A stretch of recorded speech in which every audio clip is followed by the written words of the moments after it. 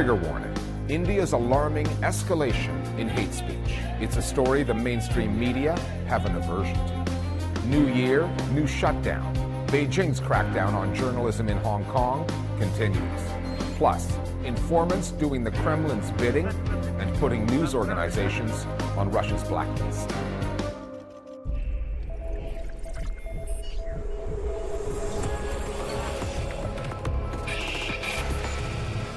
Hello, I'm Richard Gisbert, and you're at The Listening Post, where we don't cover the news, we cover the way the news is covered. We begin with India and a social media space that is teeming with hatred directed at Muslims, messages that are often accompanied with calls for violence. 2022 began with the emergence of a mobile app conducting a mock auction online, listing the names and the photographs of dozens of prominent Muslim women put up for sale. Actresses, activists, journalists, all of whom have spoken out on Islamophobia and the notion of Hindu supremacy, what's known as Hindutva. That auction app appeared online just after two Hindu fundamentalist conferences were held in northern India, where speakers urged their followers to attack minorities in speeches that were tantamount to calls for genocide against Muslims. Yet, as is the pattern in the world's second most populous country, it took journalists working outside of mainstream outlets to expose those stories, forcing establishment news organizations and the Indian authorities to do what no longer seems to come naturally, their jobs. Our starting point this week is New Delhi. In today's India, a religious gathering can turn into a call to arms, an invitation for Hindu worshippers to hate the other. There were two such meetings last month. Suresh Chavhanke, who runs a far-right Hindu nationalist news channel, attended the one in New Delhi, where he urged his audience to take an oath.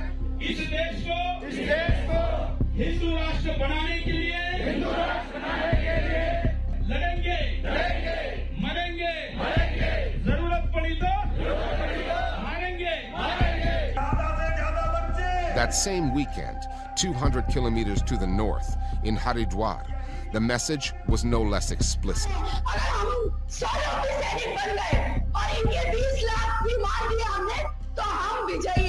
The them are Indian Muslims. The Haridwar conference was organized by a Hindu priest, Yati Narsinghanand. Narsinghanand is an engineer educated in Russia, and he is now a Hindu priest and a rabble-rouser. What he says is not as much hate speech as an outright call for genocide.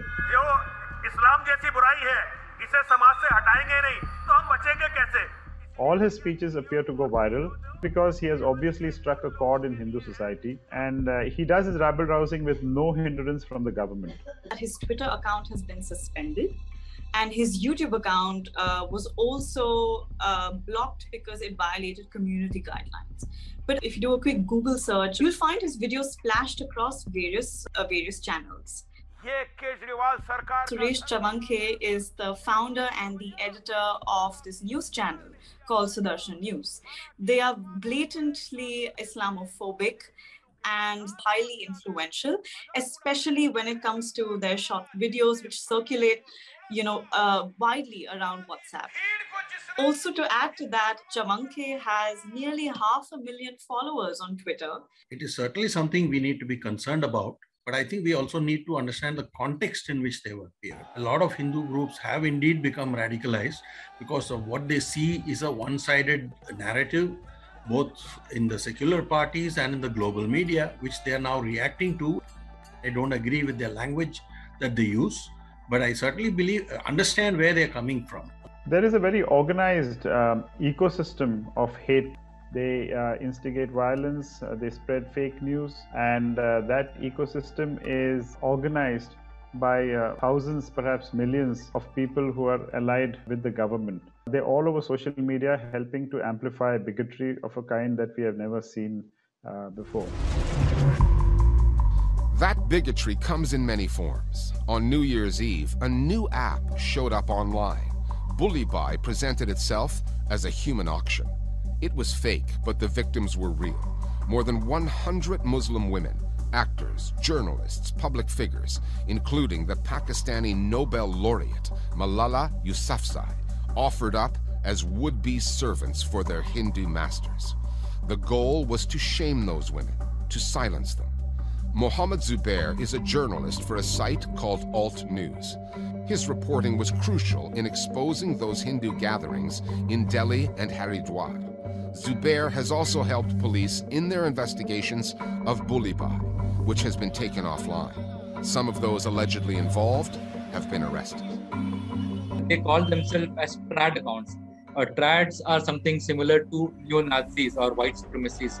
These people, they actually even hate BJP because according to them, they are not as anti-Muslim as they think they should be. I'm particularly also in touch with the Mumbai police in helping them investigate the case, and which is still going on. They've arrested or they've detained 3 people, but I would say they are not the main culprits. They're all just the pawns. They've been played by the bigger players. Hindus feel they're losing demographically, even within the context of India, which is the only country which has a Hindu majority.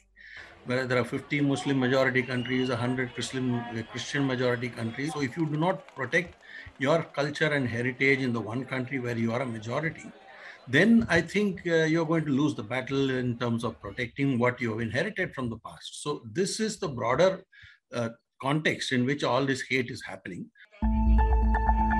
What stands out most in the coverage of this story is the lack of it, and it's not for a lack of resources. India has more than 400 24-hour television news channels, more than 100,000 newspapers, and countless news sites. Most of them have fallen in line with the ruling BJP party and Prime Minister Narendra Modi. Too many news outlets are dependent on the money Modi's government spends on advertising. In such a competitive market, they are as reliant on the majority Hindu population for clicks and ratings as the BJP are on Hindus for votes. So they gave the stories of those religious gatherings and the tsunami of anti-Muslim messaging online short shrift. National newspapers burying reports of hate speech on the inside pages, while surrendering part of the front page to the BJP's nationalistic messaging, bought and paid for by the Indian taxpayer. The Indian Express is a best-selling daily in India. Now, the advertisement that came on the front page was shocking. A man who had a keffiyeh around his neck and looking very evidently Muslim, hold like a petrol bomb in his hand. That's the image they showed of what it was like before the BJP came in power in 2017. Now, the next image showed the same man after 2017 with his hands folded, begging for mercy. This is extremely divisive propaganda, and it also reflects on the state of the mainstream media in India. Because the mainstream media have either been browbeaten into silence or they have allied themselves with the government. And they have almost entirely become cheerleaders of the government and the ruling party. The main television channels, the ones that support the government, have almost completely ignored the meetings. And it's not just me saying that the party runs fake news factories. A few years ago, Home Minister Amit Shah, who is the second most powerful man in this country, addressed party workers and what he called social media warriors. This is what he said: "We are capable of delivering any message we want to the public, whether sweet or sour, true or fake, because we have 3.2 million people in our WhatsApp groups." The other institution whose failure to condemn amounts to a form of complicity is the Indian government.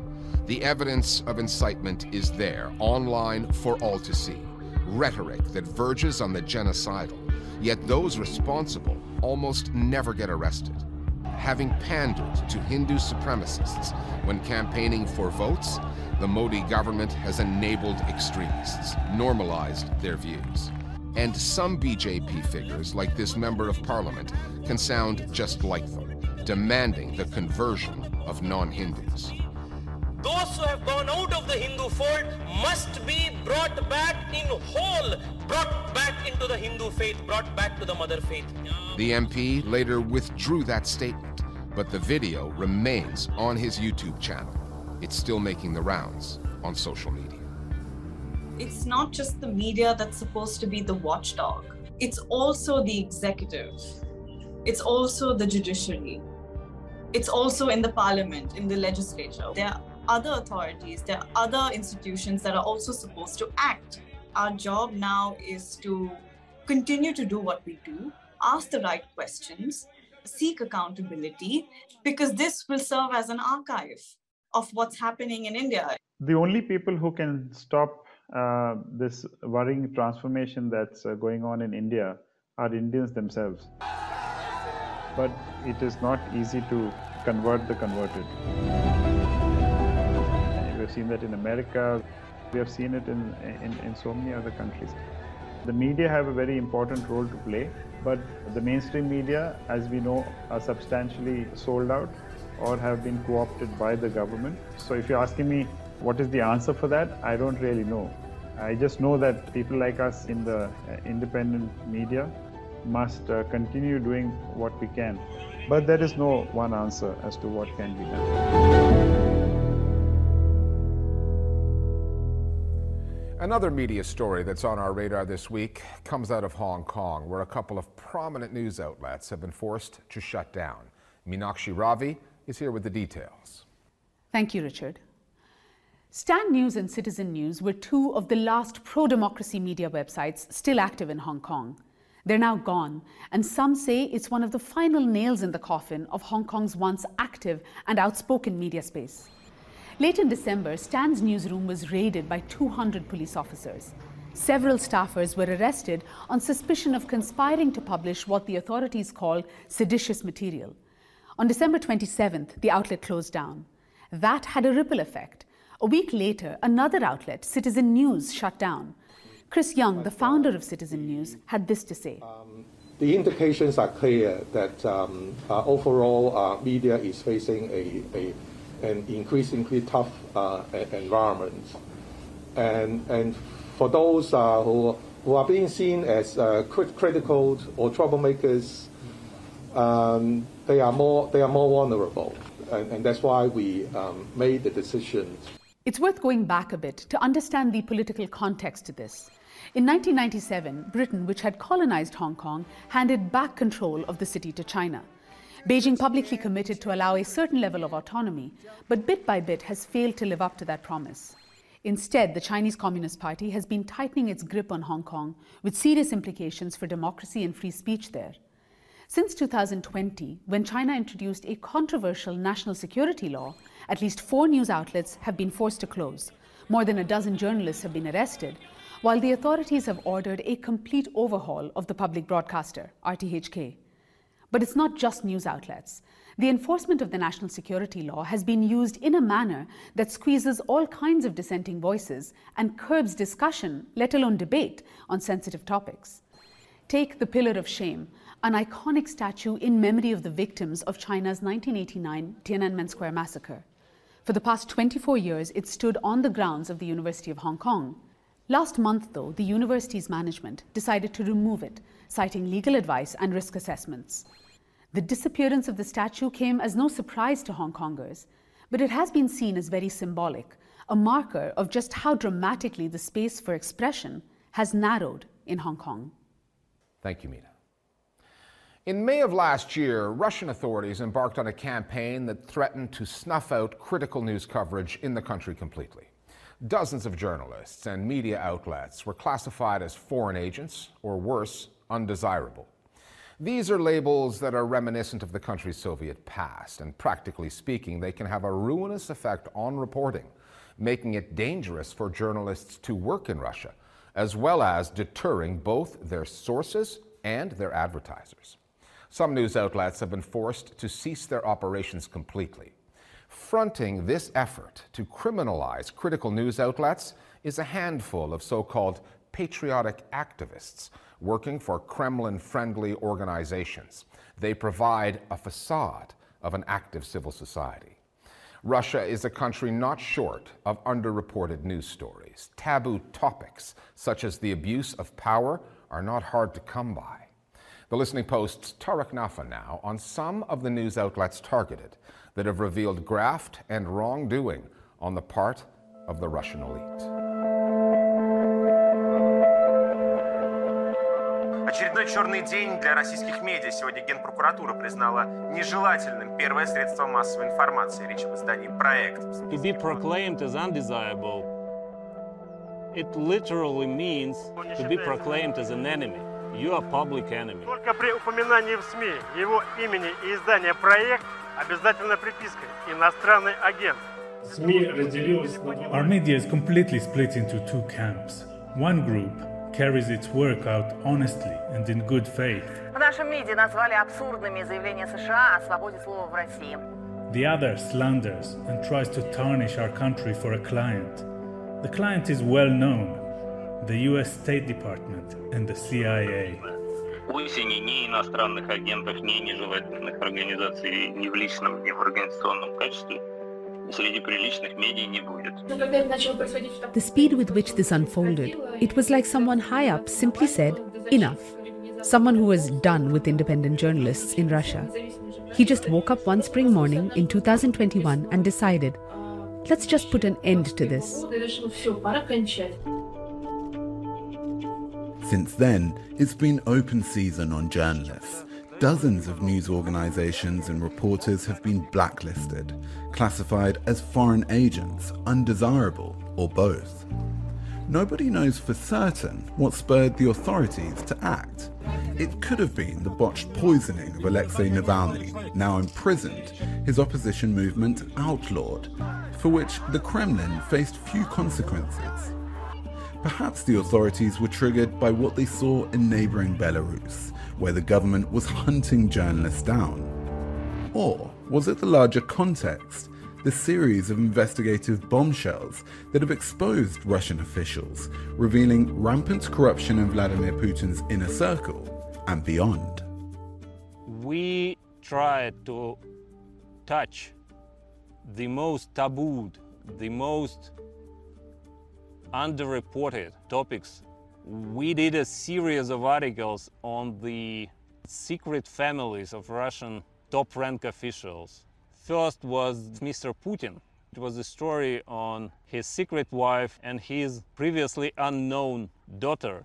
We established that they have really enormous wealth. This story, it was like a big bomb in Russia.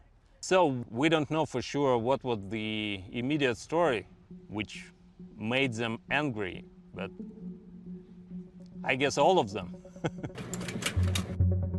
In July last year, Proekt, a non-profit registered in the US, was labeled an undesirable organization. Roman Badanin, who was also labeled a foreign agent, learned of his new status on holiday with his family and made a decision not to return to Russia. One of the more curious aspects of the case brought against Proekt is the role played by pro-Kremlin activists like Vitaly Borodin. Borodin is a former employee of Russia's Interior Ministry who once called Vladimir Putin his political idol. He's active on Instagram, where he shares photos of himself rubbing shoulders with Russia's elite. Borodin made the complaint that kick-started proceedings against Proekt.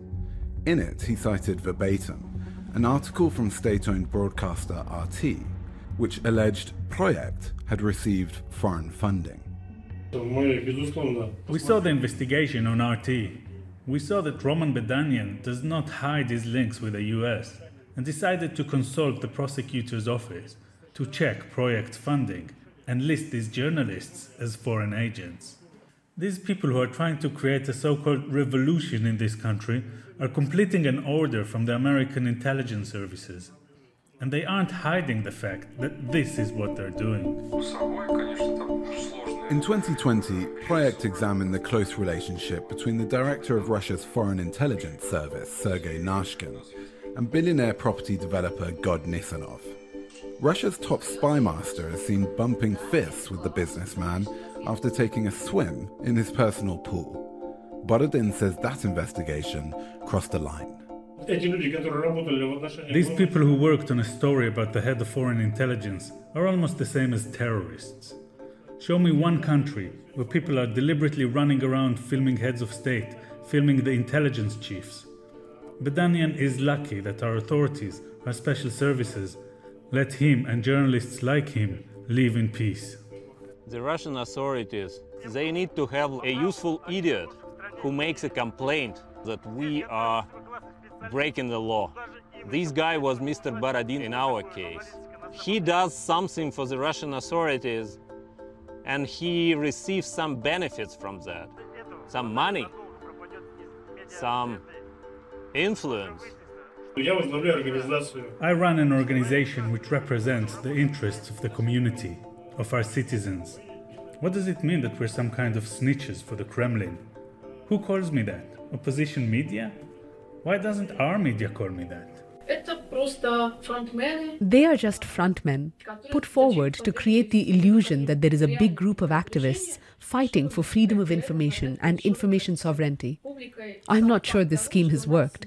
And if you meet them, you realize that these people want one thing, power. And they use these strange methods of complaining about independent media to get power for themselves. Lilia Yapparova is a Moscow-based correspondent for Meduza, whose headquarters are in Latvia. The consequences of being a foreign agent seem designed to slowly kill off the business model that allowed Meduza to become Russia's most popular independent media outlet. Meduza sold advertising to fund its journalism, including to state-owned companies who bolted after it was listed as a foreign agent. The outlet lost more than 95% of its advertisers in a week. Foreign agents are required to post this warning alongside whatever they publish. This also needs to be included on personal posts on social media. The label foreign agent not only deters advertisers, but also sources and contributors. However, it doesn't appear to have put off Meduza's audience. Donations from 100,000 readers have kept the outlet afloat for now. I'd say our audience even got slightly bigger because everyone was suddenly interested in who this Russian foreign agent was. This repression made people have compassion for us, and we had a successful crowdfunding campaign. If this whole story of enemies of the people, foreign agents, and undesirable organizations had been put in motion 5 years ago, when people still trusted the government, it would have had an effect.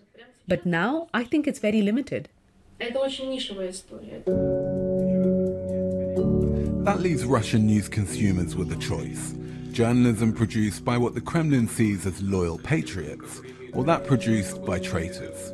The foreign agent law, first adopted in 2012 and expanded several times since, is being used against almost anyone who receives money from abroad and voices a political opinion.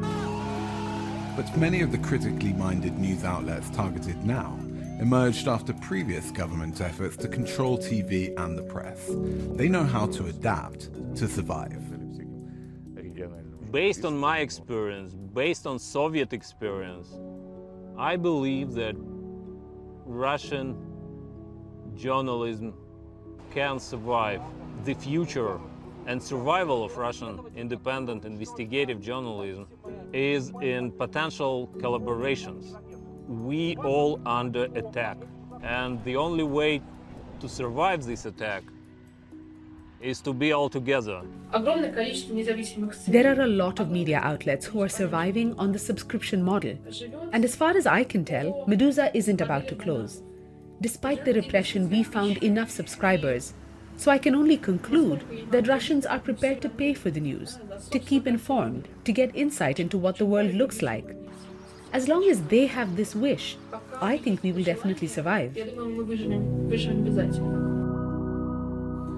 And finally, back to Hong Kong, the assault on freedom of the press there.